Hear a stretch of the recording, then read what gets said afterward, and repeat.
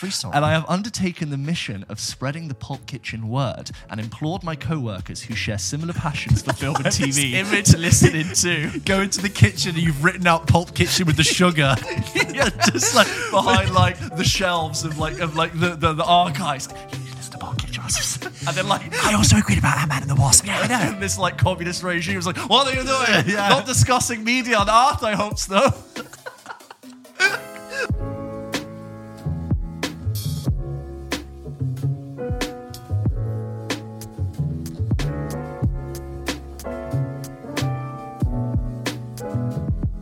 Did you see Lily James on your way in? What do you mean? She's on literally 100, 200 meters away filming. Filming what? She's been there for a few days now. Saw her yesterday, walked past her with my mum. Got, the Panavision film crew trucks all the way down to Primrose Hill. Parts of Regent's Park closed down. Saw the big jib where the camera like floats around. And then I'm just literally walking past with my dog. And who do I see with I think a dark wig and a black baseball cap? Lily James. Maybe she's doing a really like dark, gritty version of those Sky Mobile adverts she's doing. The really sunny, bright one. It's like, what happens if you don't get Sky Mobile? I know. It's a real contrast. Those adverts are really bright. You're going to see it and be like, whoa, I should really sign up. Because those are not an ad. big budget. Yeah, this is not an ad. She's not in a Sky Mobile ad. You know, not recently, I always feel like it's recently, but we've been doing this a while now. So actually, like 6 months ago, you said you saw Charlotte Ritchie filming. In Chalcott Square. So I don't watch this show, but I think that was the most recent series of You. With Penn Badgley? Yeah. So she's in that. And I was like, that which is set in London. Oh, that's so that must probably have been it. 6 months ago, makes sense. Yeah. Right? In the summertime, Unless they're doing a really last minute reshoot for What's Love Got to Do with It. They're just kind of nipping it like quickly 2 days before. We got something wrong.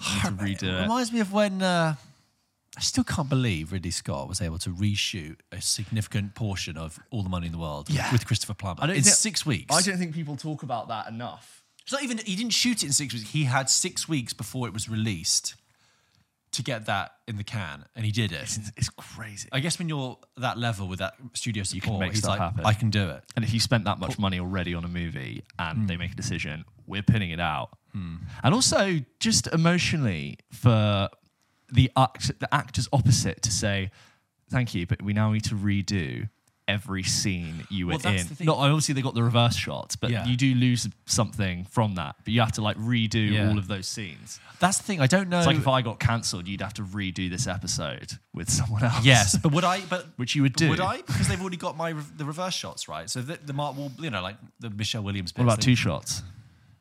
Yeah, that's a good point. You're group shots. Right. Yeah, and I swear there's one bit at the beginning. But I guess you'd shoot around it. You go, we don't really need him in that many. We could get rid of the group shots. Maybe. There's a bit at the beginning with Mark Wahlberg where I was like, you look trimmer than you do later in the film. And this is not set. This is all set at the same time. Yeah. At least you didn't have any like pubescent teenagers in there who would have just like shot up over the summer. 1 minute they're like, we need to get the money in the world. I haven't seen the film.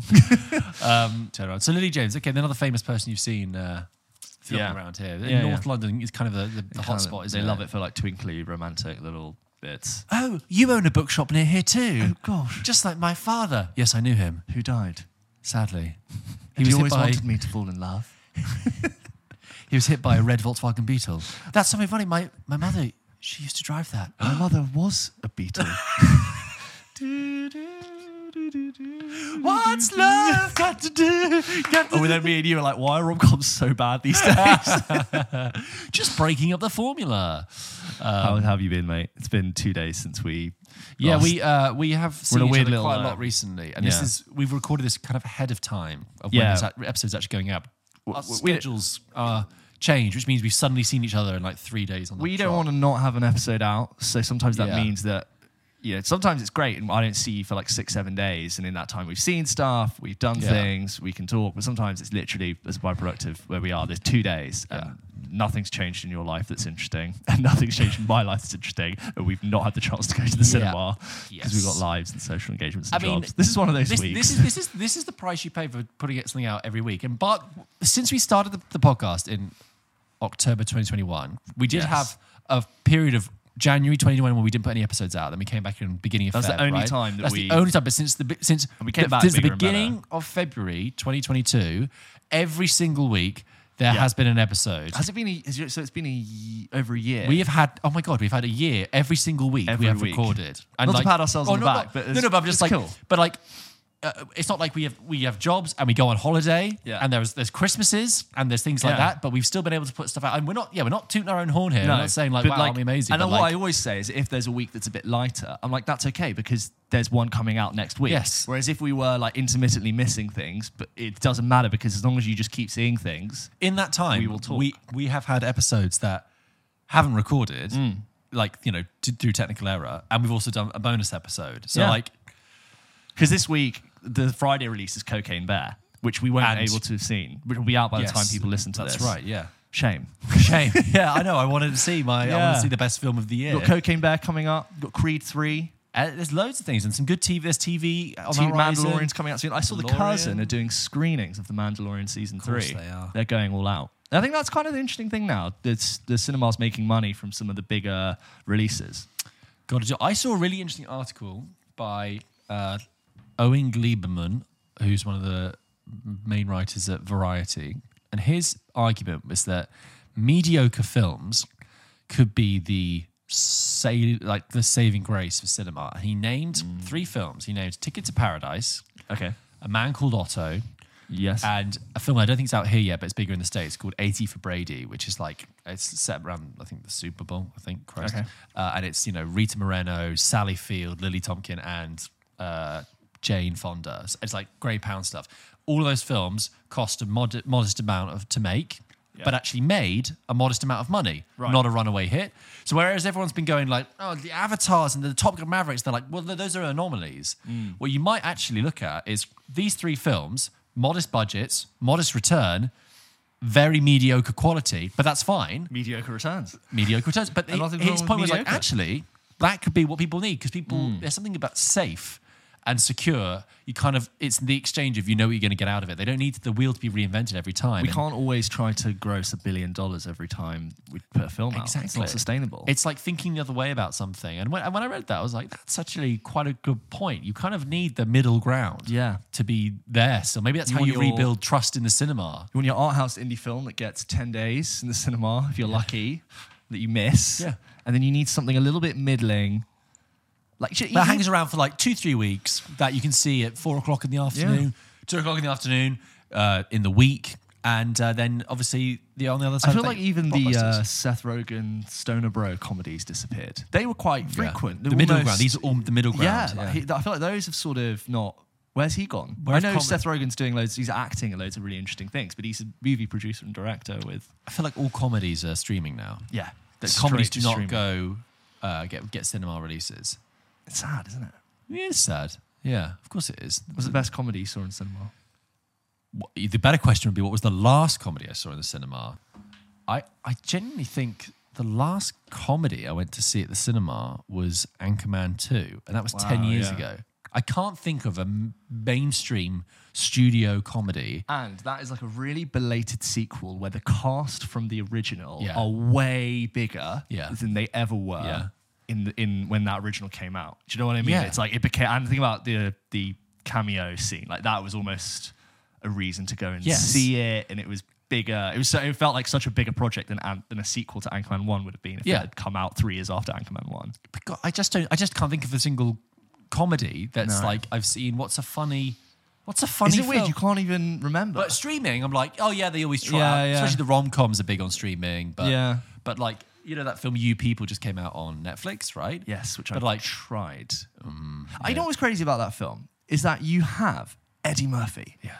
Comedic titan. One of the Mount Rushmore people. Eddie Murphy. Comedy. Eddie Murphy is hilarious. And if you do not, I'm not saying I know Eddie Murphy, but go back and watch him in his prime doing stand-up. Eddie Murphy Raw. Amazing. And he just is very withdrawn. And he's very he's like this sort of conservative dad. Yeah. He's a really obvious comedic presence. And I'm like, you got Eddie Murphy. Use him. You got Eddie Murphy. Come on. He doesn't have to do the really energetic stuff like he did in the 80s because he's older. But I see your point. Because Julia Louis-Dreyfus is in that, who I love. Good? Right? She's good. I just think the script isn't really doing her any favors. She's actually really good, and she's doing what Julia Louis-Dreyfus can do. Yeah, which is a lot. And it's like, why did you get Eddie Murphy? Yeah. Well, there you go. That was my only thing. It's like getting Jim Carrey but making him mute or something like that. Or like having him in a coma. Yeah. It's like, well, what did you expect? Cover him in green fur and send him down to Whoville. Anyway, that was just a meander around. Yeah, but let us know if we've missed any mainstream big budget comedies. Christ, has everything I've seen in the last 10 years just been superhero films and Oscar-nominated indie films with the occasional breakout? We're the problem. And then we turn up on our TikTok and be like, Ant-Man is blah, blah, blah. Also, actually, can we just talk about that? So we posted on TikTok and you can listen Instagram, to the Ant-Man a clip of James, being very sort of tired with Marvel and talking about how like the multiverse has killed the Marvel story and stuff, and got a lot of reaction, and a lot of people came out with this line, which is, well, that's how it is in the comics, so deal with it, right? Which is a bit like when we reviewed Kenobi and we were like, how is this happening? That doesn't make any sense. People were like, well, that's how it is in the cartoons, so deal with it. Yeah. With the argument with Marvel, like that's how it is in the comics. I don't care. It's a different medium. We're not talking about the comics. That's not part of the story that's being presented to me. Exactly. I'm engaging with this in cinema. This is a film medium. That is what happens in the comics is whatever. Yeah. It's interesting that they can weave a story that way, but that's like saying, that's where it's coming from.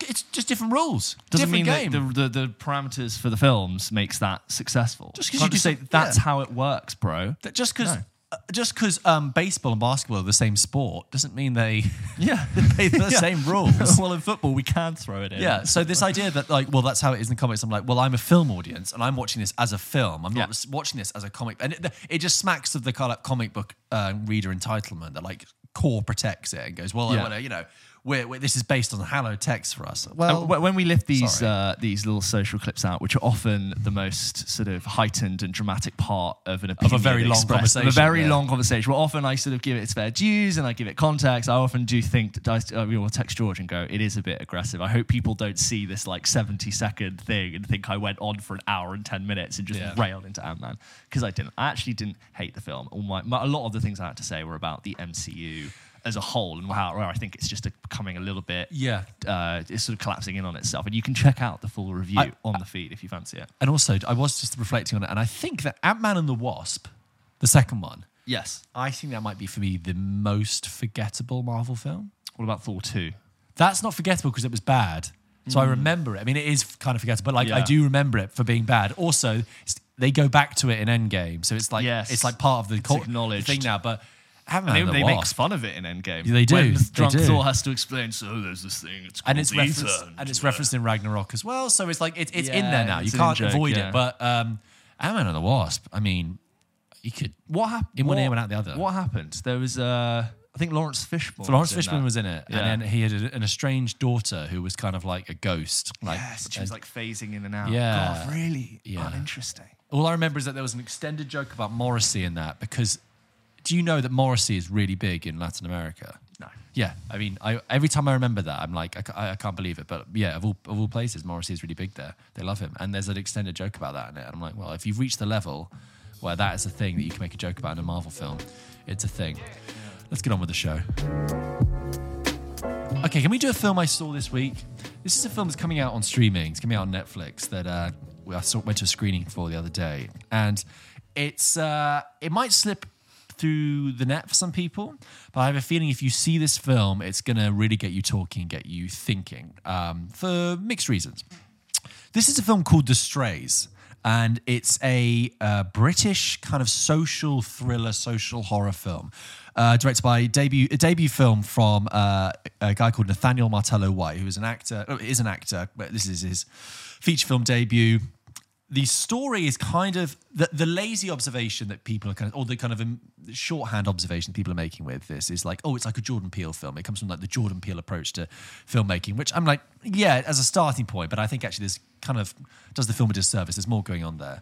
So The Strays is about this woman called Neve, who at the very beginning of the film, we see her in the early noughties, living in London in a real state of despair. and she's being hounded on the phone. She's in a a moment of real panic and crisis, and despite we're getting hints at the way that her home is laid out about her life, but she just basically makes the decision to walk out the front door and leaves her life, and it cuts to black, and then it cuts to the present day, and it just says years later in this kind of very creepy blood red font, and we are now in suburbia, and we are in that kind of British suburbia that is very kind of Surrey-esque. I would say that if you've ever seen the first few episodes of It's the End of the Fucking World, that show, that kind of exact setting, sort of Surrey, suburban, mid-century modern houses, and it's a very stylized film, and it portrays it in this kind of like Stepford Wives existence where everything is very well manicured and everyone's very, very wealthy and white. And we pick up with our main character. Sorry if I haven't mentioned it. This is relevant. She is a black woman a light-skinned black woman, and that's relevant because as we cut to the present, she is passing, that cultural term of passing as a white woman. Passing as culturally white. She's wearing wigs, and she is adopting the full kind of adopting whiteness as a full experience of life. We see her in this immaculate house, this very rich house, speaking in a very affected way. She's practicing it in the mirror, thinking, lovely morning for it, isn't it? Lovely morning for it. And you're like, okay, I know what territory I'm in here. You've got a bit of performance here, something hidden. And, she's running a charity fundraiser. And we see her go about her life, meeting her friends for coffee. She's a teacher at a school. And she drives, obviously, an immaculate, huge Range Rover, and her husband, who's white, she has mixed-race children as well now, sort of, in their teenage years. And she's living a nice, happy, manicured, stilted life. And like I said, the film is very good at creating that kind of stilted existence. But she is being haunted by something. Something or somebody is following her, and she catches it, classic horror tropes. In the rear view mirror or driving by, she'll see someone standing at the road, and she sees these two black people following her, a young black woman and a young black man. And it really bothers her. And there's quite a few clever moments where it's showing that not only has she adopted whiteness as a kind of lifestyle, but in so doing, she has inherited a kind of suspicion of blackness, a fear, an irrational fear of blackness as well. So when this black man turns up at her school as a cleaner, she's incredibly suspicious of him, and her son who goes to the school, she tells him to keep away. So that's some interesting things going on there. And the film, commences down this road that is thriller territory, slightly horror inflected, white picket fence existence, but there's something troubling happened, what's going on in the past. I think the first thing to say is the film is absolutely brimming full of ideas. It's a huge melting pot of ideas. And there's obviously it's not just about race, but it's about the relationship between race and class, and about city urban life and manicured suburban life, about how whiteness is presented, how blackness is presented, and it's really engaging with them in a kind of ambitious, exciting debut film energy way, and that's great. And sometimes visually, it really renders that really well. It's very good at capturing tone and atmosphere, and you really feel like I'm in a horror genre here. And there's been a couple of times recently where, with Knock at the Cabin, I mentioned, and The Menu, where I've been like, okay, here's a film which is set in a genre and has a premise, but it pulls its punches. This film, it's not perfect, but actually it does have teeth, and there are a couple of moments that really make you go, oh, that's uncomfortable, or keep you on the edge of your seat. It is a mixed bag, though, because the balance between the ambition and the ideas and the execution is mismatched. So for every bold idea or interesting moment, you have times when the script is how can I say this? It just lets it down. Can't carry the premise. You've got dialogue that doesn't really work, and you've got plotting that is really illogical. Because I was watching, I was thinking okay, what is it about this story, this writing that isn't working for me? And what is it about? How can you spot kind of bad? It's not bad writing. It's more just corner cutting or truncated. You know, I have full respect for how hard it is to make a film, particularly a debut film. And then there was a Q&A after the screening, and they were talking about how the film had been crunched in the edit, and you have to really kind of strip it down. I'm sure there was lots of bits taken out, so you have to make up for that and you know, consolidate information. But there are times when characters too readily receive information, you know, when characters too readily go on with a new situation, where they go, oh, okay, sure, or they meet someone who's a complete stranger and they act with them like they've known them for 30 years. It's just accepting a new truth very quickly. Exactly. And the other thing is a massive emotional gear changes, you know, going from 0 to 60 emotionally. That's another sign of like slightly dodgy writing, because you're thinking, Christ, it's just not how people, it just doesn't ring true, right? Yeah. So unfortunately that happens a few times. There's a middle section where it really does test you. So there's, you know, you've got these bold, exciting moments, very occasional silly moments, and then some moments which are really kind of stretching the ridiculous. And what was really interesting, I saw it in this packed screening room, and you could feel the audience always engaged. It's never boring. It's quite a pacey film. It's a little bit longer than it needs to be, but like it you know, moves along at its pace. But you could feel and hear the audience kind of not knowing how to kind of how much to be into this film. Sometimes like sniggering at some of the seriousness of it, but then going along with some of the other thrills. And the film is like a bucking bronco, and like you think just when it's about to kick you off, it'll do something really interesting and have you back on. Yeah. But despite all of that, there is something about a debut film and a debut film's energy that you kind of have to respect. You need to let debut films make their mistakes, right? You need to let debut filmmakers make their mistakes, because you can't go into a debut film holding it necessarily to the same standards or being as harsh on it as you would with other films, because from those debut films, filmmakers learn and grow and develop and become better filmmakers. And that's how you change, you know, the status quo of who are the big directors, and that's how people learn. If you slap down a new film as not behaving or agreeing to the kind of standard and set way of doing things, it's very easy to lose upcoming talent. So it is kind of rough around the edges and an imbalance. But I also like the fact that I was watching it thinking, I don't know where to put this. I was like, I don't know how this fits. It's kind of messy, but I like the fact I'm really being... It's enthralling how distorted and strange it is. Some of its messaging is a little bit on the nose. Like, so the school she works at is a huge, big private boarding school, and of course that's a massive. It's great. It's a symbol of as a contrast to how she's changed her life. But also, like, when you put the shot, you pull in, and the school gates is like private school, and I'm like, yes, because I guess she is now wealthy, right? There's a bit where there's a whole running sort of motif about hair and hair as an identifier of blackness and black culture, and there's a good bit of body horror with her itching and her sort of body deteriorating. But there's this dream where so she's been haunted by her past and her roots and the fact that she has abandoned her heritage and abandoned her culture. And how does that manifest in a nightmare, James? Well, tree roots literally come through the walls, and the roots of her hair, bolt out and sort of wrap around. I'm like, yeah, man, roots, I get it. However, like hearing the director talk about it at the screening, it was clear that there was a lot of intelligent ideas in this, and he's drawing on a lot of. It's a real sort of genre soup, and he was talking about how he was a big fan of Michael Haneke and liked funny games. And there's a bit of the Killing of the Sacred Deer there, and I'm like, yeah, I can see a bit of Greek tragedy, kind of arch stuff going on there.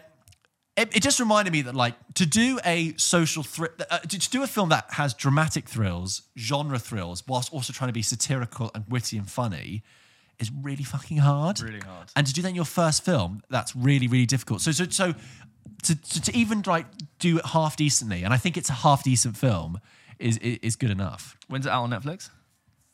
I believe by the time this is episode released, it'll be out now. Because that sounds really interesting, and it's like you bring up loads of really interesting ideas about adopting whiteness and abandoning roots, and it's like it's really hard to. Well, it's easy to come up with great concepts. Like, how many times has your mate been like, "I've got an idea for a film," but it's like, even if that was a good idea, can you finish it? Can you execute end it? Yeah. Can you write an ending? Like, who's the Stephen King endings, right? Doesn't he always get told off for not having a good ending? Yeah, kind of, yeah. It's just like, look, I've never made a film. I just think that it's interesting that you can have a really great concept of loads of different ideas, and then you go, yes, or like, do you know how to properly land the plane? It's almost like that's how to stick the landing. It's like that is the point. That is the skill, isn't it? But 60% of people can do the first 2/3. But it's the talent and the key and the success is how you land it at the end. And it's not that it does. The thing is, it's not like the ending itself is where it falls down. Yeah. It kind of falls down periodically throughout the film. Yeah. But would it be wrong to say it was surface deep? Or? No. This is it, because I came away thinking it has surface problems in a way. The actual, like it's got you thinking as well. The thing is, the actual ideas in there I really felt were sincere. Whereas something like Knock at the Cabin, I was like, I don't know what ideas you're actually going to get to I couldn't tell you why that film existed. This is like, okay, you've clearly got. There is some stuff here that isn't working, but I do actually believe in you as a director that there is some really interesting things going on here. And I would be really interested now to see where the director goes from here. And like I said, let him learn from this experience. Not that it's not all bad, but let him take this and be an interesting filmmaker from it. I mean, one thing that did occur to me is that in the beginning of in the first act of the film, when you have this woman who's the prim and properness of suburbia is almost archaic and almost like, and particularly the house she lives in is kind of like 60s retro and this kind of housewife, lifestyle. And I was like, that's a bit like Don't Worry, Darling, because it's like you've got, utopian existence being sort of penetrated by something darker out of the corner of your eye. And I'm like, this is far better than Don't Worry, Darling. Yeah. Because Don't Worry, Darling had all the style and all the talent and everything, but its ideas were so dull and so derivative and so lackluster. Whereas this actually does have some really interesting ideas in it and some stuff that will make you think. It's just occasionally falls down, elsewhere. I think I've kind of repeated myself there, but The Strays, it's one of those films that I think if you watch it, it'll get you thinking. It'll get you talking. Me a little bit of Don't Worry, Darling and Get Out vibes. Yes, I mean the Get Out stuff's there, and definitely, and the kind of just slightly sci-fi inflected. But I liked how I couldn't put it to a different genre. I couldn't automatically go, well, that's that kind of film, and it goes like that. It's kind of like the first act is like this. Oh, and there's some switches in narrative and perspective in it that I didn't expect. It's like a unpolished gem, in your hands. It's do you think interesting. It needs more time in the oven? Do you think it's? I mean, how the hell do you know? I mean, how would I know? I think that maybe it. No, I think. These are interesting, like concepts and execution. Use M. Night Shyamalan again. The Sixth Sense is a movie you could go, oh, it's about a kid who sees dead people. Horror concept, elevator pitch, done. But the film is actually really complex and interesting. It's about breakdown of communication. It's about people trying to reach out and like connections failing on both sides. I'm like, oh, okay, there's an idea there and there's a theme that really carries you through, as well as having this, I see dead people. Yeah, that's like a really cool scene. But yeah. So anyway, that's The Strays. If you have seen it or are interested, go check it out. Let me know what you think. It's one to chew on, and hopefully this, the director will get to do some other stuff, and we'll see that kind of talent grow. But a promising, if uneven, start to his career. Just one more thing before we get to emails. We're recording this just after the BAFTAs, and one of the nominees of this year's BAFTAs for Best Actor and also for the BAFTA EE Rising Star was Daryl McCormack, who. Unfamiliar to you and I, but he was Leo Grand in that film Good Luck to Leo Grand that came out last year with Emma Thompson, right? So I actually saw that the night before the BAFTAs. It's on Prime at the moment. You can watch it there. I don't want to... It's a film that came out last year, so I'm not going to give it like the full treatment as we would a review, because I'm sure people have either seen it or they know about it. But obviously it's this kind of two-hander between Emma Thompson and Daryl McCormack, and she plays a woman in her, I think, 60s whose husband, husband of 30 years has died 2 years ago, and she has hired Leo Grand, Daryl McCormack's character, to engage in sex with. She's had a very limited sexual experience as a married woman. She's never had an orgasm. She's had very plain sex. She said, I want to feel different. I want to do this differently. And you have this dynamic between this sort of relationship and she's older and white, and he's younger and black and Irish, and like so all these differences are there, and it's very much a play, right? It's very much a play, and I was like, oh, this could be on stage.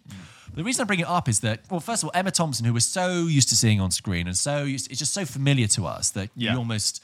It's nice when a film like this comes along and snaps you into focus and goes, oh yeah, she is really good actually, and she does stuff really well. She does it in her style and her Emma Thompson way, but that's absolutely fine. She really works in this. And Daryl McCormack is a really deserved nomination for that performance because he brings a lot of sensitivity and vulnerability, and is clearly not. The writing is pretty interesting, but like uses the writing that's there as a springboard for his own creation. And I really felt like I'd connected with him as a character and him as an actor in it. And I thought, I look forward to seeing what this guy does next. It was really interesting. So if you catch that, good luck to you, Leo Grand. What worth watching for a newcomer, for a new talent. It kind of flew past me. I remember seeing the trailer and be like, that's really interesting. Emma Thompson I'm a big fan of. Don't know that guy, but that's like interesting to hear. And it's about really important, interesting topics about sex and sex at all ages and the stigma associated with sex, both sex work and Hollywood famously like refuses to sexualize women over a certain age. Exactly, for a really long time. And the guilt. There's a great SNL sketch with a bunch of great comedic female actors about their last fuckable day. Yeah, that's it. They all sort of like gather around. You can go check it out. It's quite funny. But anyway, so that's good luck to you, Leo Grand. Daryl McCormack, one to watch. James, you normally begin this segment. I'll bring us in. Can you bring us in? Because you've given it to me to read the first email this George, week. should we go through some of the emails we got this week? If you wanted to write an email on the show, you can do by emailing hello@pulpkitchenpodcast.com. That's why they pay me the Just big bucks. like Will did. Will says, hey, James and George. Will here, emailing from the Shires of Derby. Hello. That would be Derbyshire. Yes. I've recently got back from a trip to New York, which I visited for the first time, and I must say that it was amazing. Isn't it amazing? It is great. I'm going in 2 weeks, can't wait. The entire city is jam-packed, and whilst it was really exhausting taking everything in, I made a lot of... It really is his first time. Everything's so close together. The grid system! And whilst it was really exhausting taking everything in... yellow! Sorry. I made a lot of memories and even took George's route and had a bagel, salmon and guacamole. Salmon and guacamole? Yeah. Salmon and avocado I could see. Salmon and guac? I think Americans do that. That's okay. Fine. And some New York slices, pepperoni and buffalo chicken. I don't know why I'm reading out the food you ate, but sure. Which were really tasty. I saw the friend's apartment and lots of other sightseeing destinations, which you can probably guess. Right. On the way back, I decided to watch a couple of films as it was a long flight. And those were Barbarian, John Wick, the last 3 episodes of The Bear, Indiana Jones, Raiders of the Lost Ark, half of La La Land, I guess the first half that would be. Unless he jumps in at the end. The most recent episode of Pulp Kitchen. Yeah, I like that. We made the cut. The caliber. Yeah, wow. Love that. Of all of these, I must say that I enjoyed Barbarian the most, and I saved the spoiler special where you talked about it for after we'd both seen it, and now I have a greater understanding for some plot holes I didn't get the first time. I must say, sorry, before you go on, lots of people are coming in with watch Barbarian on your recommendation and have loved it. Yeah, great. I think that's come up 3 times now. And if you're thinking about watching it and you haven't seen it yet, absolutely check it out. I think it's on Disney Plus at the moment, but obviously, other options are available. But yeah, we loved it. We loved it. Great. And he says, I now think it's one of the best films that I've seen of 2023 so far. I was pleased to find out that you two found, and he mentions a scene in it, which I'm not gonna read out because it is one of those films that the less you know, the better. But I agree with you, Will. That is a really good scene. Oh, I know of the scene you're talking about. Yeah. My question for you guys was whether you think plane movies are required to be a specific runtime. As films shorter than the average feature, around 80, 90 minutes, mean you don't tend to need to concentrate as much, and films around the 2-3 hour mark means you can pass the time more quickly. When I looked around to see what other people were watching, I saw a stark contrast between Ticket to Paradise and Don't Worry Darling, with a little bit of Frozen Planet. And there isn't a question at the end of that, but I'm like, do we think that there is that? I think there's something to be said about shorter consumable films, and you could say I watched A, B, and C on my flight versus failing to get through a 2.5 hour movie. There's something about your attention span on a plane. It's really kind of because I think you're also battling with sleep, depending on what time the flight is. You're battling with sleep. You've got food coming in. You got someone getting up to go to the toilet. Yeah. I think shorter the better. Short, snappy. Short and snappy. But that's kind of what we say about all films on this podcast. That's just like nice and short. It's like you and I have a 90-minute limit, and when it hits 91 minutes, we just power down. Oh my God. Power down. Please recharge your George. Thank you always for uplifting my Wednesday evenings with your great film talk, and I look forward to many more episodes of Pop Kitchen in the future to come. You guys are the best. Thank you so much, Will. That's really kind. And enjoy those flights. And he attached a picture of the friend's apartment in his email. He did. Oh, so yeah, he's literally done a picture of where he was, which I recognise from the B-roll. Fantastic. Which obviously is just the exterior. Yeah, because they filmed the rest of it in LA, right? Which, like, whoever owned that apartment, their estate on that apartment just every time they open their blinds, there's people taking pictures. I'm sure they love it. I'm sure that whoever owned that apartment at the time made loads of money. This next one is from Thomas, who writes into hello@popkitchenpodcast.com and says, "Hi guys, hope you're well." Thank you. I hope you're well too. Thanks again for all your hard work with making the show. Thank you. Following on from an email read out on the latest episode, I just wanted to ask your opinion about censorship / political correctness in film. Oh, crikey. Whilst watching Reservoir Dogs for the first time in years the other day, a lot of people are commenting on Tarantino. And maybe it's something about our podcast that makes people want to comment on Tarantino issues in films, but it's a hot topic with a lot of people jumping in on it. Every generation, every few years, we'll reevaluate what's gone before. That's just part of the process, yeah. Whilst watching Reservoir Dogs for the first time in years the other day, I was shocked at the amount of no-context, racist, homophobic, and sexist language used, which made me remember a lot of the other examples throughout Tarantino's work. It's a different discussion when historical context and character are involved, possibly Django, for example, but found the nature of the examples in Reservoir Dogs shocking. What are your thoughts on this, and in a similar vein, on enjoying older media with problematic language and themes? Best, Tom. Tom, interesting question. Yeah, massive question. The question of the age, really. I agree with I totally know what you mean about Tarantino. The last time I watched Pulp Fiction, I really enjoyed it, but I was like, Jesus Christ, like every other line is a racial slur. Yeah. And yes, there's the argument of like, well, it's how these characters would speak in this degree. And I'm like, yeah, but there's a balance between just having a litany of it when you've got an audience here, and also it's Tarantino. It's not like a documentary. It's in this heightened world as well. Because people have criticised Tarantino for his use of writing the N-word as a white person, but obviously the argument is, or even the homophobic F-word, if he's using that to paint a frame of his characters. And I think now, not that the word was ever acceptable, but it's far less acceptable to use now than it would have been at the time. And that it would make more sense to be dropped in as a way to frame how a character is than it is now. I don't really feel like it's used as much now without being a very pointed political point in films. I think it's thrown in as a slur. I think it's almost like it's unfortunate that it's there. I can maybe see some sort of warped logic of it, like I was saying earlier, but it's just basically someone needed to be, if that generation was better, someone needed to be around the film set and go, why are we using this? We need to cut 80% of this out. But that generation, there weren't enough people. All those people weren't heard, obviously, challenging those things. So nowadays, obviously, people go, first raise their hand and go, no. Well, it's seen as unnecessary. Was at the time like, this guy's an asshole, just throwing a bunch of those homophobic F words, because that's the kind of thing you would say. Whereas it's now, street talk. It's rough and it's ready. That's what it's like. Whereas now we go, well, let's unpack that. On the question of what's the second part of that question about? Old media and old media. What are your thoughts on this? I think it's really old media with problematic language. I think it's a really interesting point. My thing is always that we mustn't try and throw the baby out with the bathwater, right? There are some fantastic works of cinema and films that may also be deeply problematic music by today's standards. I think it's always worth remembering that films are made by like a large number of people, and then the fathoms of years that we have passed. It's not forgiving at all. It's more like, I think we as modern audiences shouldn't just like strike things from the record. It's more like we need to be just more cognizant and say, I'm watching this. As a modern audience member, our responsibility shouldn't just consume things mindlessly. Yeah. And it's great that people are becoming more aware of the use of language, but it's more like, the expectation on a modern audience member like us is to watch this stuff and go, okay, I'm cognizant, I'm aware that some of this stuff is problematic, and that's over here. I'm also going to try and find some of the good stuff there. In the same way we would review like any film, right? In the same way you and I might go, well, the dialogue over here is a bit wonky, but the actual, the overall emotional part of this film is great. It's something like, and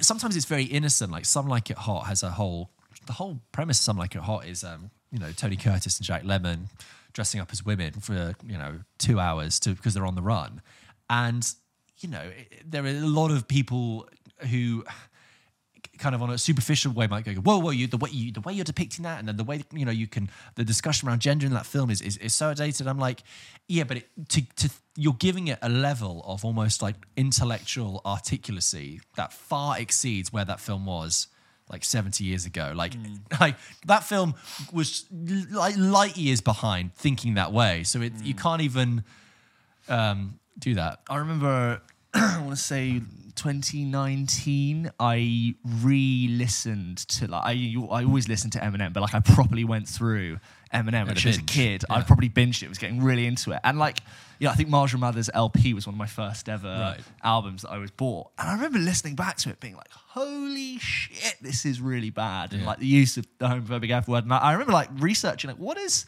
Eminem said? Has he commented on this? And he obviously has. And he's like, apologized for it and said that he never really had a problem, that he was using the words in this sort of like destructive way, blah, blah, blah. But you're like, that is a real, and the domestic violence in it as well. Don't get me wrong, the music's still incredible. But it's like weird to, and as a kid, I had no sense that this was bad language to use. I kind of did. I knew it was naughty, but like I had no understanding for its context. And you re-listen, you're like, wow, that is problematic. Yeah.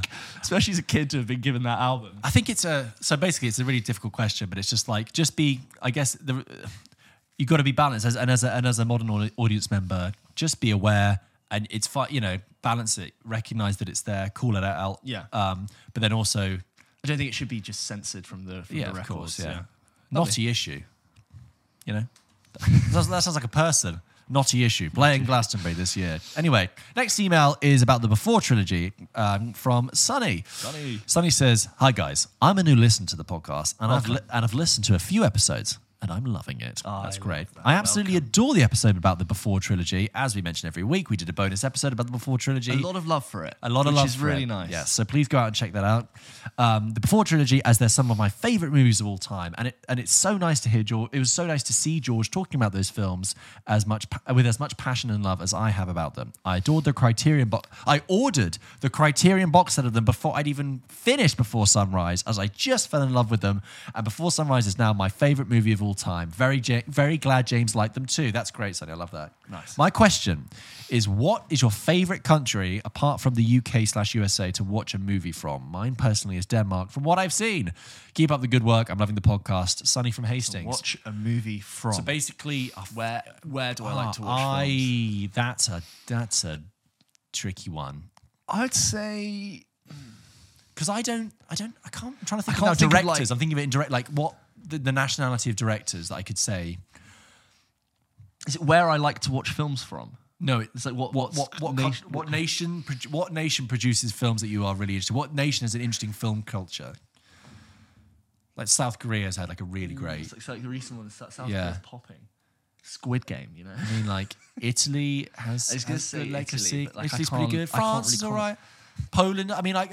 I'd say France is nice, but I can't speak on it as like an authority. I think that would be nice because our knowledge is like is broader than it is deeper. And we're also English, and we watch films in English, and we're very like untrained in other languages. I tell you what, I know this is bad because it's another English-speaking country, but like I often see a great load of Australian films. Oh yeah, Aussies, really. Yeah. Justin Kurzel and all that lot. And like The Stranger last year was really interesting. Do you want to tell you about The Stranger? That's with Joel Edgerton and Sean Harris. Came out on Netflix. It's about... It's this film... I think you may have mentioned it on it's quite a really good story. Slightly over-directed. In terms like almost... like I'm like, bring it back a bit and just tell me the story. It's this... we love Sean Harris, right? You know Sean Harris. Like whispery kind of... Really interesting squinty face. Guy. And...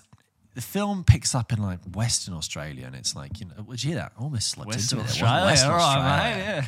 It's because it's got Joel Edgerton in it, and he's doing his whole growly thing. Anyway, Sean Harris is just like in the Western Australia. There's a bit of a nobody, and he like meets this guy on a bus late at night, and the guy says, I need to do it. They just get chatting, and like Sean Harris like helps him out with something because he asks for it, and then the guy's like, I'm actually trying to sell my car. Do you want to buy my car? And the guy's like, yeah, okay.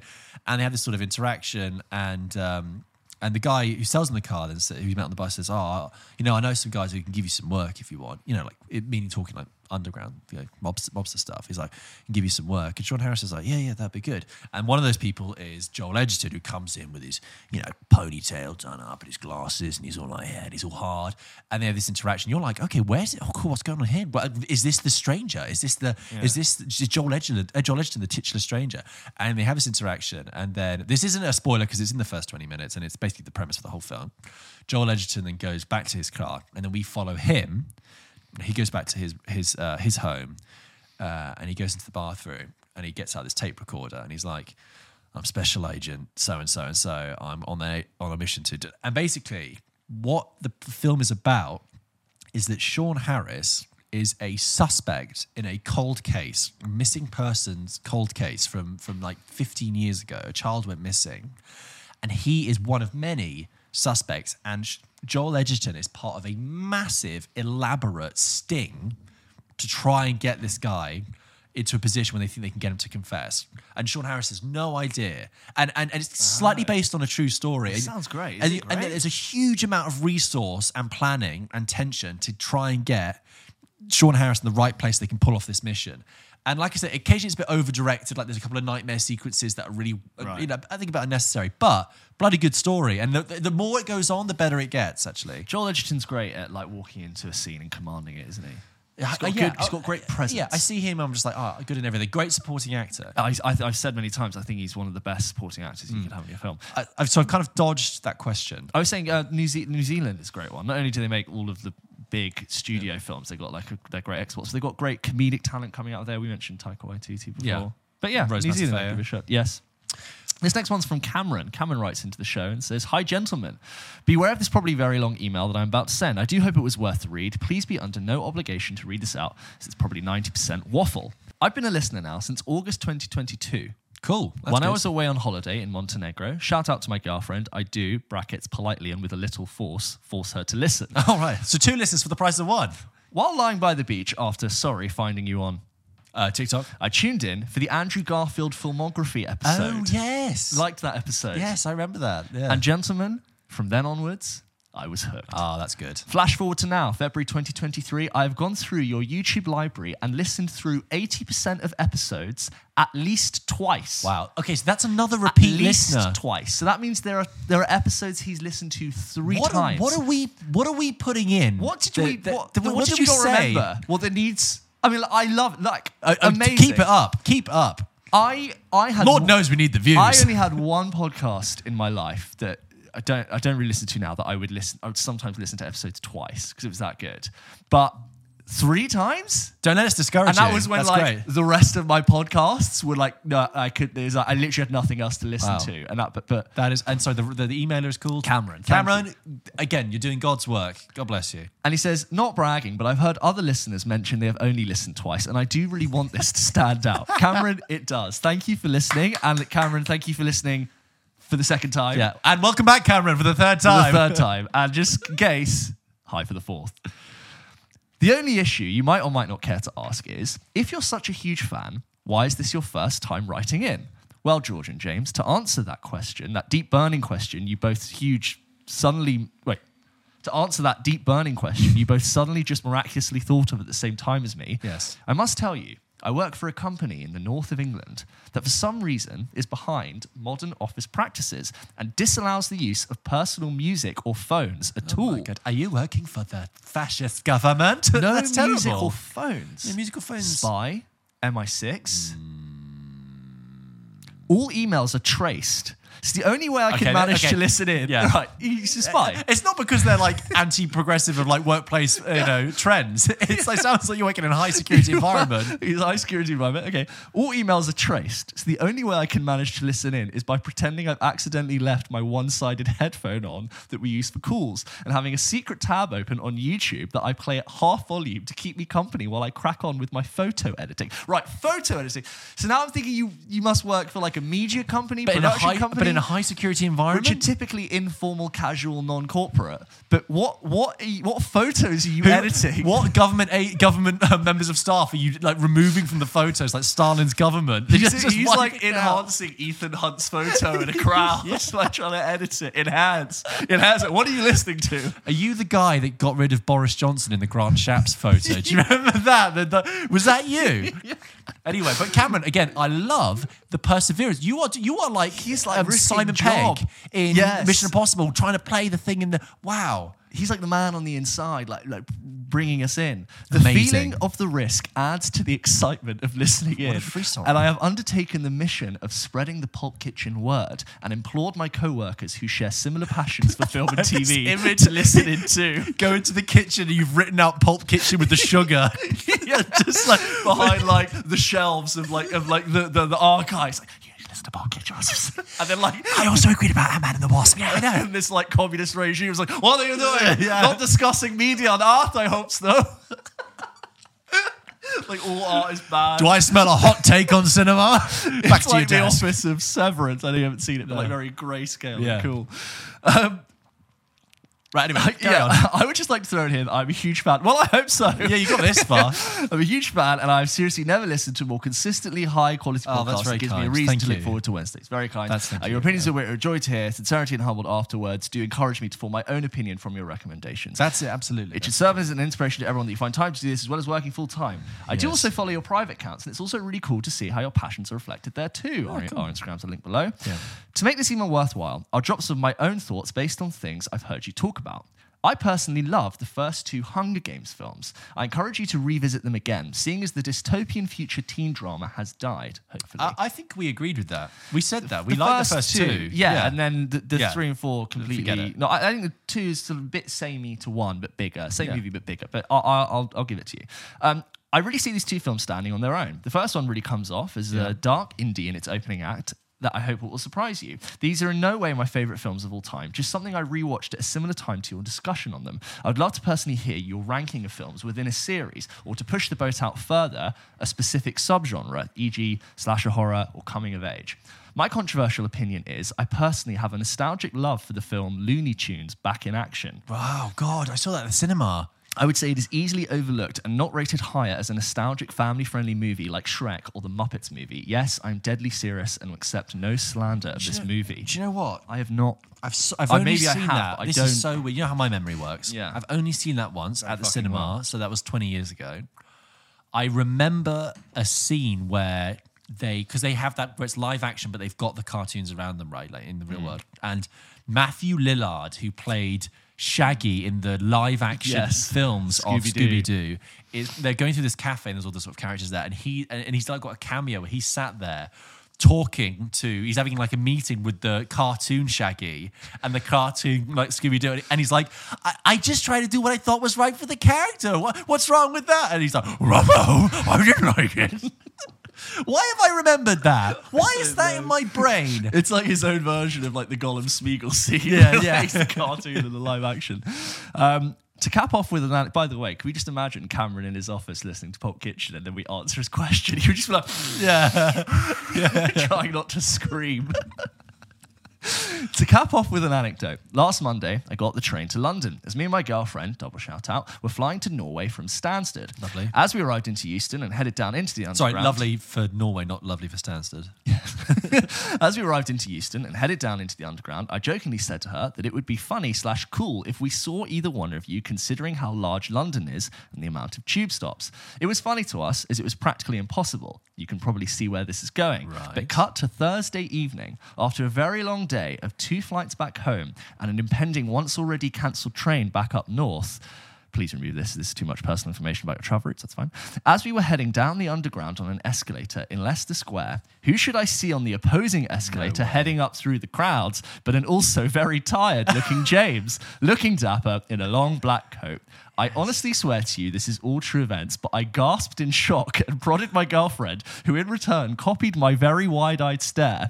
For this, I do apologise, as the reactions were noticed by the woman standing behind you, who now probably thinks you're a B-list or very badly disguised A-list celebrity. Anyway, I would have loved to give you all the praise in the world in person, but I panicked, and the context behind even seeing either one of you was that mind-blowing to me that I lost the ability to even open my mouth and greet you. Wow. Alas, maybe we were just destined to be two passing strangers in an airport, or rather, London Underground. Maybe you guys should invest in some MCU-inspired cap and glasses for your daily working alter egos. Again, love the podcast. It's unbelievable how underrated you guys are. It's surely only a matter of time until you blow up, to which I expect Pulp Kitchen live shows and merch to be on the way. Thanks a lot for all the work distractions. P.S. You guys should check out Shrinking on Apple TV Plus from the minds of Jason Segel, Bill Lawrence, Brett Goldstein. Cameron, sorry. That was me. That Thursday, yes. If you listened last week, was the evening that we went to the Newport Beach Film Festival. I was coming out of Leicester Square at about 6 p.m. Wow. That was me. You should have said hi. I'm sorry if... weren't they heading down the escalator? I would have been... That's impossible. I would have been heading out and then down, so it would have been like a brief encounter. I hope you didn't think I was looking tired. I think I have, especially on transit, like tubes. Resting tired face. I think I have a resting, pissed off face. Oh, really? I think I could be a little bit like... I'm not really. So never, if you do see me, please just come and say hi. I would have loved... I've got resting sad face. Do you want to see if I can do it? Hang on. Because I've honestly, You do have resting sad face. You're like... Hang on. I've got to do now that laughing. Sorry, listeners. I'm going to, Yes, you do. See? You do that. People say I've many times thought George. I've been mid-conversation with people and they've gone, what's happened? Yeah. They think someone's died. Hang on. I think you're just going to quit sometimes. Like, he's not coming back. It's only during your reviews, James, he's not coming back next week. Cameron, thank you so much. So many kind words. Lovely story. What a bit of a shaggy dog story, but I love that. That's great. A covert listener who now, the tragedy, he can't go to his colleagues and be like, I saw someone, because they'd be like, how was your holiday? It was really good, thank you. Great weather we're having today. Yes. What are you eating for lunch? Hello, oatmeal again? Yeah. These just sort of vague European communist bloc kind of agents. But in the north of England. Yeah. Cameron, thank you so much. Straight in with the next I didn't know there was another one. This next email is from Teddy, who with a title called Most Underappreciated Movies, ?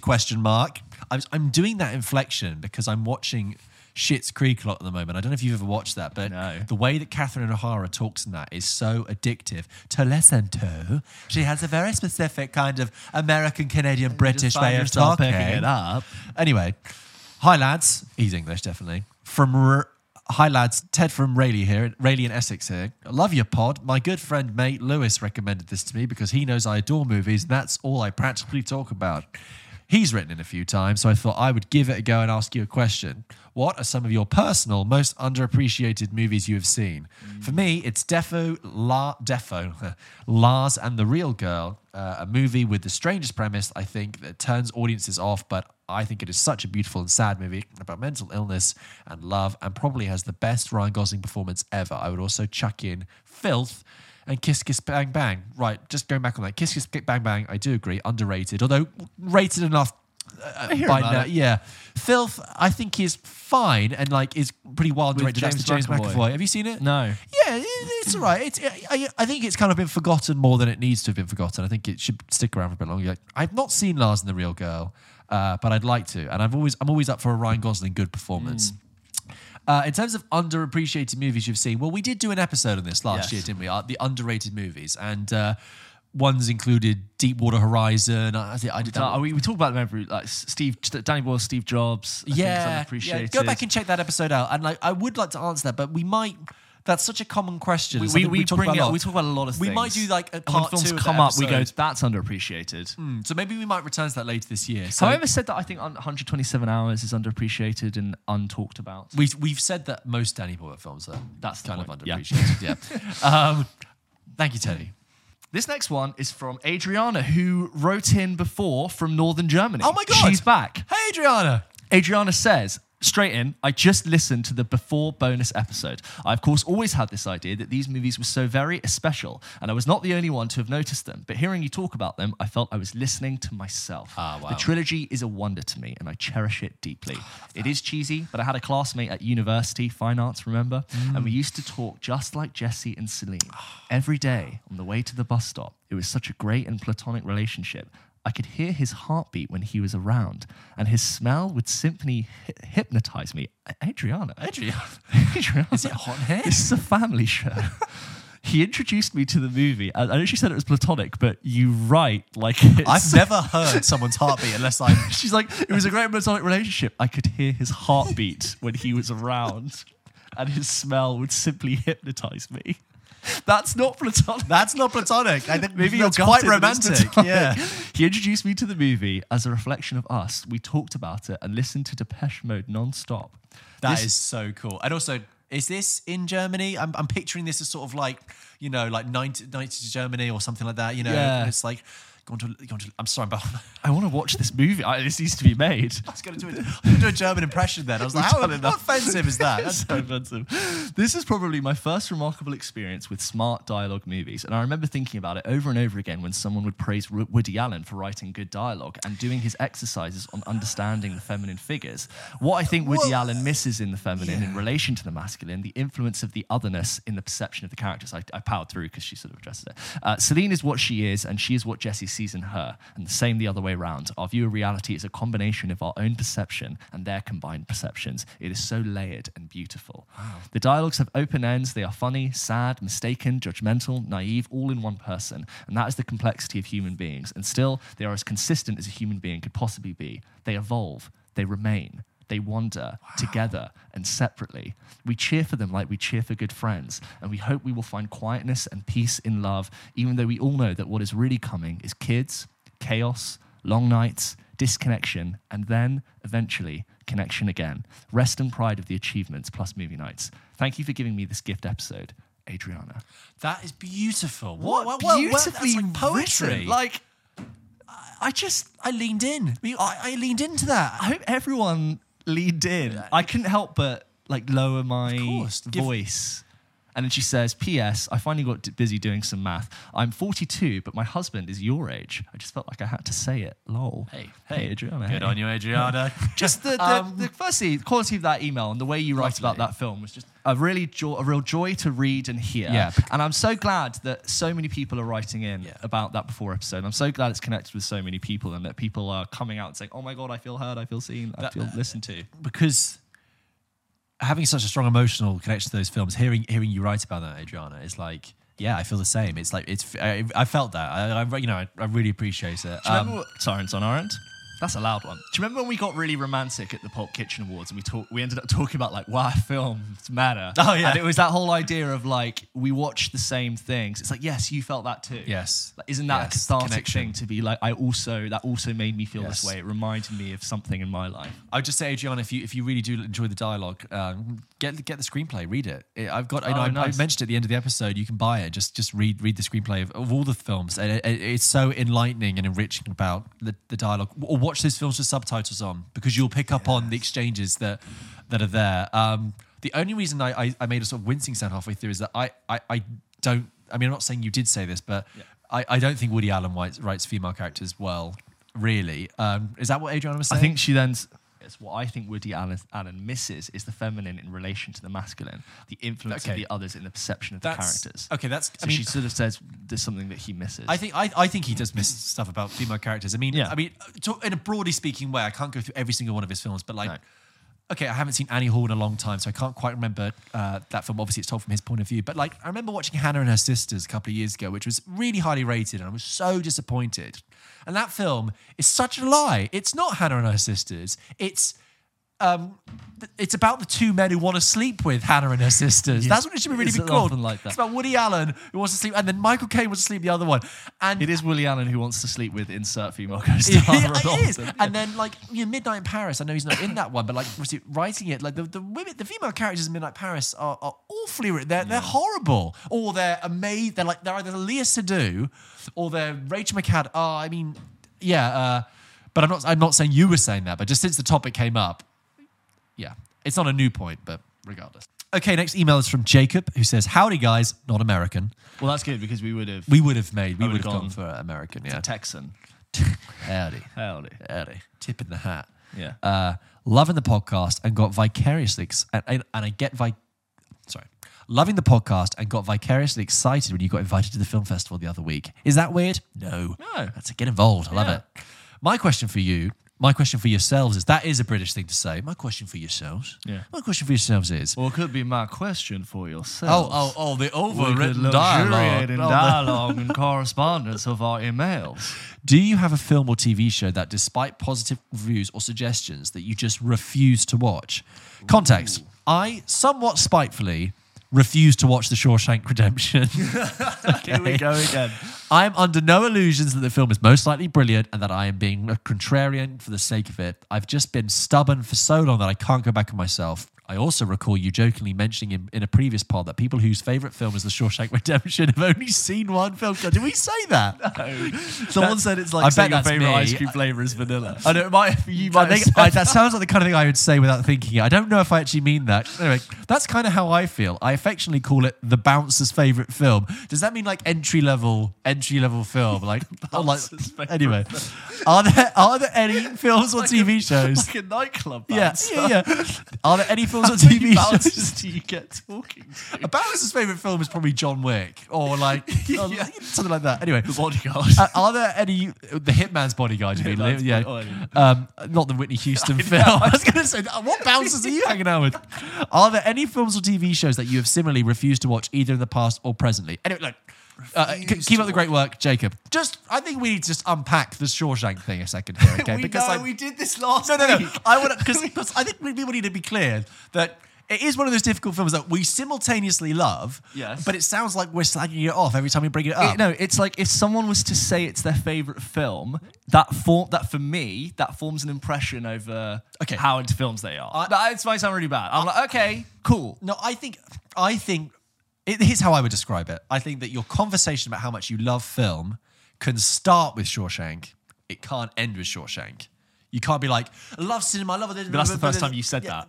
I agree, but you've not said that. No, I know I haven't said that. Okay, I'm just thinking about it. It's like, if you say, da-da-da, and that's why Shawshank is my favourite film, it's like, oh, okay. But for most people, Shawshank is like, oh, I really enjoyed that. And it made me realise that I really love films. And we go, yeah, great. Shawshank is the entrance. Yes.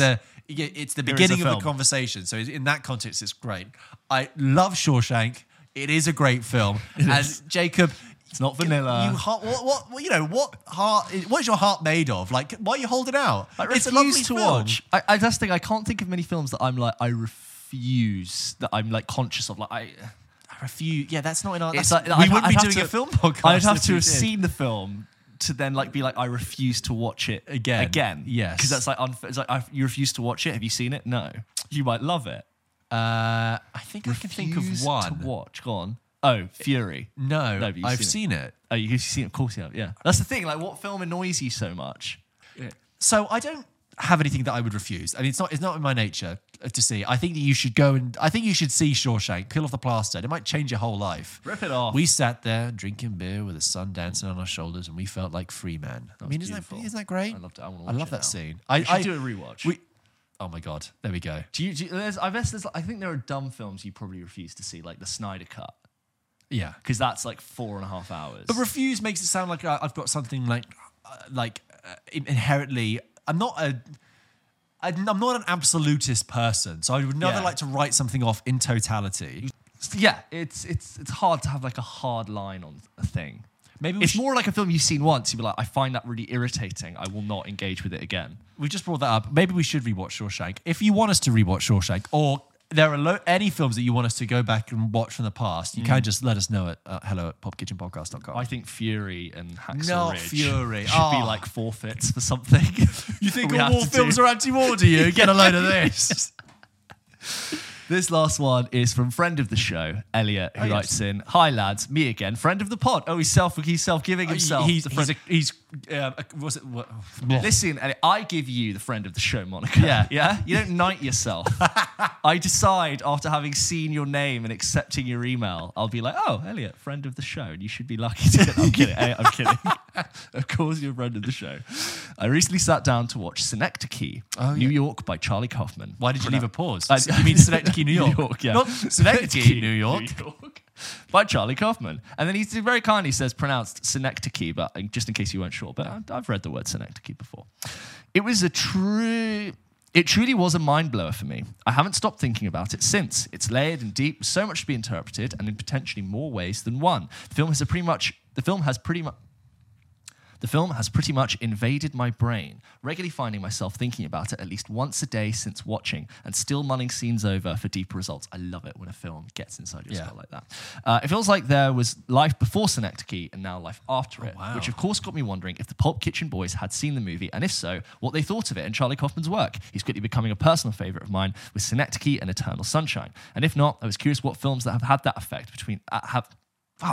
And if not, I was curious what films have had that effect and been a game changer for you. First-time viewings that felt like momentous occasions in building your love of cinema. All the best, lads. Keep up the great work. Elliot from Margate. Sent from my iPhone. Good question, Elliot. But on Synecdoche, New York, haven't seen it. No, haven't seen it. I've forgotten that has been on my watch list for ages. Every single person who has seen Synecdoche, who was into film, has told me that thing, right? I think I tried to watch it when I was really young and I gave up. But I will go back to it. I love Philip Seymour Hoffman, of course. Like, yes, thank you for reminding me. That's just been nudged up my watch list a little bit.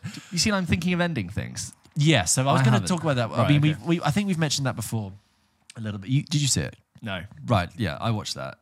Charlie Kaufman is an interesting guy. He is a bit of a miserable bastard. In interviews and the way he describes himself, he comes across as a little bit self-important, a little bit miserable, a little bit humorless, and that is really strange because some of his stuff has been quite... okay. On Charlie Kaufman, I haven't seen Synecdoche, which is him owning the show. That's his whole film, right? I have seen I'm Thinking of Ending Things, which is directed and written by Charlie Kaufman, right? With Eternal Sunshine and Being John Malkovich, those are written by Charlie Kaufman, but they are not directed by Charlie Kaufman. Yeah. And I think it's better. Do we call it a Charlie Kaufman movie regardless? Well, is Notting Hill a Richard Curtis film or is it a Roger Michell film? Okay, I think that with it, I like the fact when it's kind of tempered. So like, yes, Eternal Sunshine is a Charlie Kaufman film. You get that kind of weird premise, but you also get that kind of like music video pop aesthetic from Spike Jonze, who directed it, right? Yeah. And Being John Malkovich. Have you seen Being John Malkovich? No, it's been on my list for such a long time. Yeah, I've only seen it once, but I remember it's so much better than it deserves to be. Than describing it. It's got an unrecognizable Cameron Diaz in it.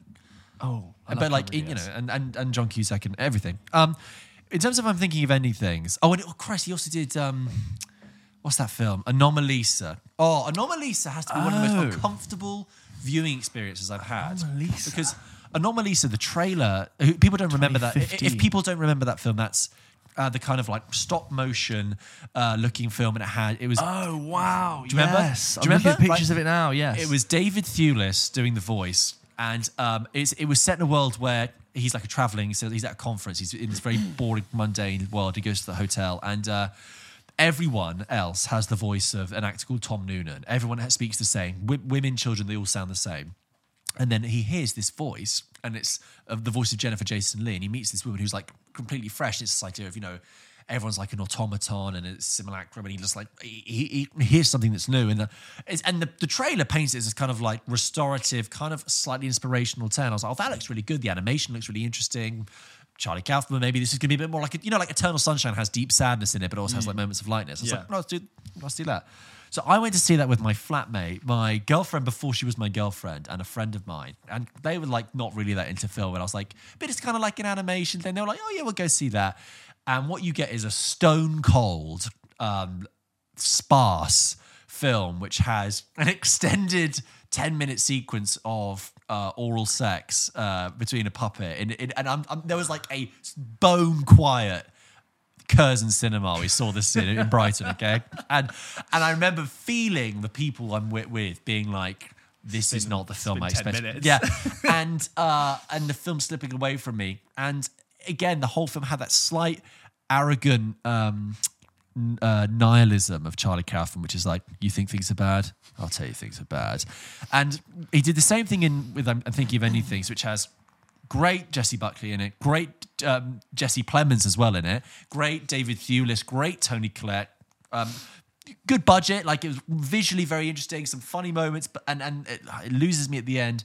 But my whole thing with that film, I was like, Charlie, have you forgotten that films are meant to be watched by people. Other people. Yeah. Have you forgotten that like you're making this with an audience? I felt like when I was watching and thinking of ending things that he was like, yeah, well, things are so terrible. And he's like muttering to himself, putting this film together. And okay, I'm sorry if I have told this before because I feel like I have. But so I work in architecture, right? Yeah.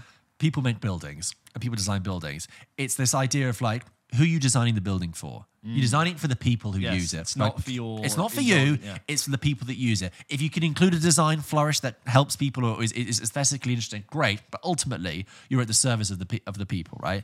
And what I have with like that Charlie Kaufman film, particularly, I'm thinking of anything. It's like, I've made this for me and I don't really care if you're here. And I go, that's fine. But... this I can't condone this. It's a mass media.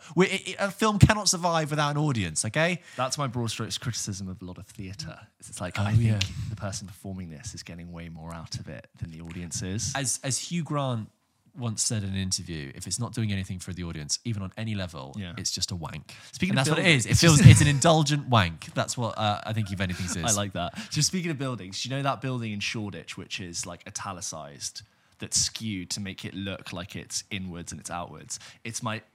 Every time I look at that building... Can you show me a picture? I hate it so much. I hate it, that one. So it's made to look like it's in and all the windows are like askew.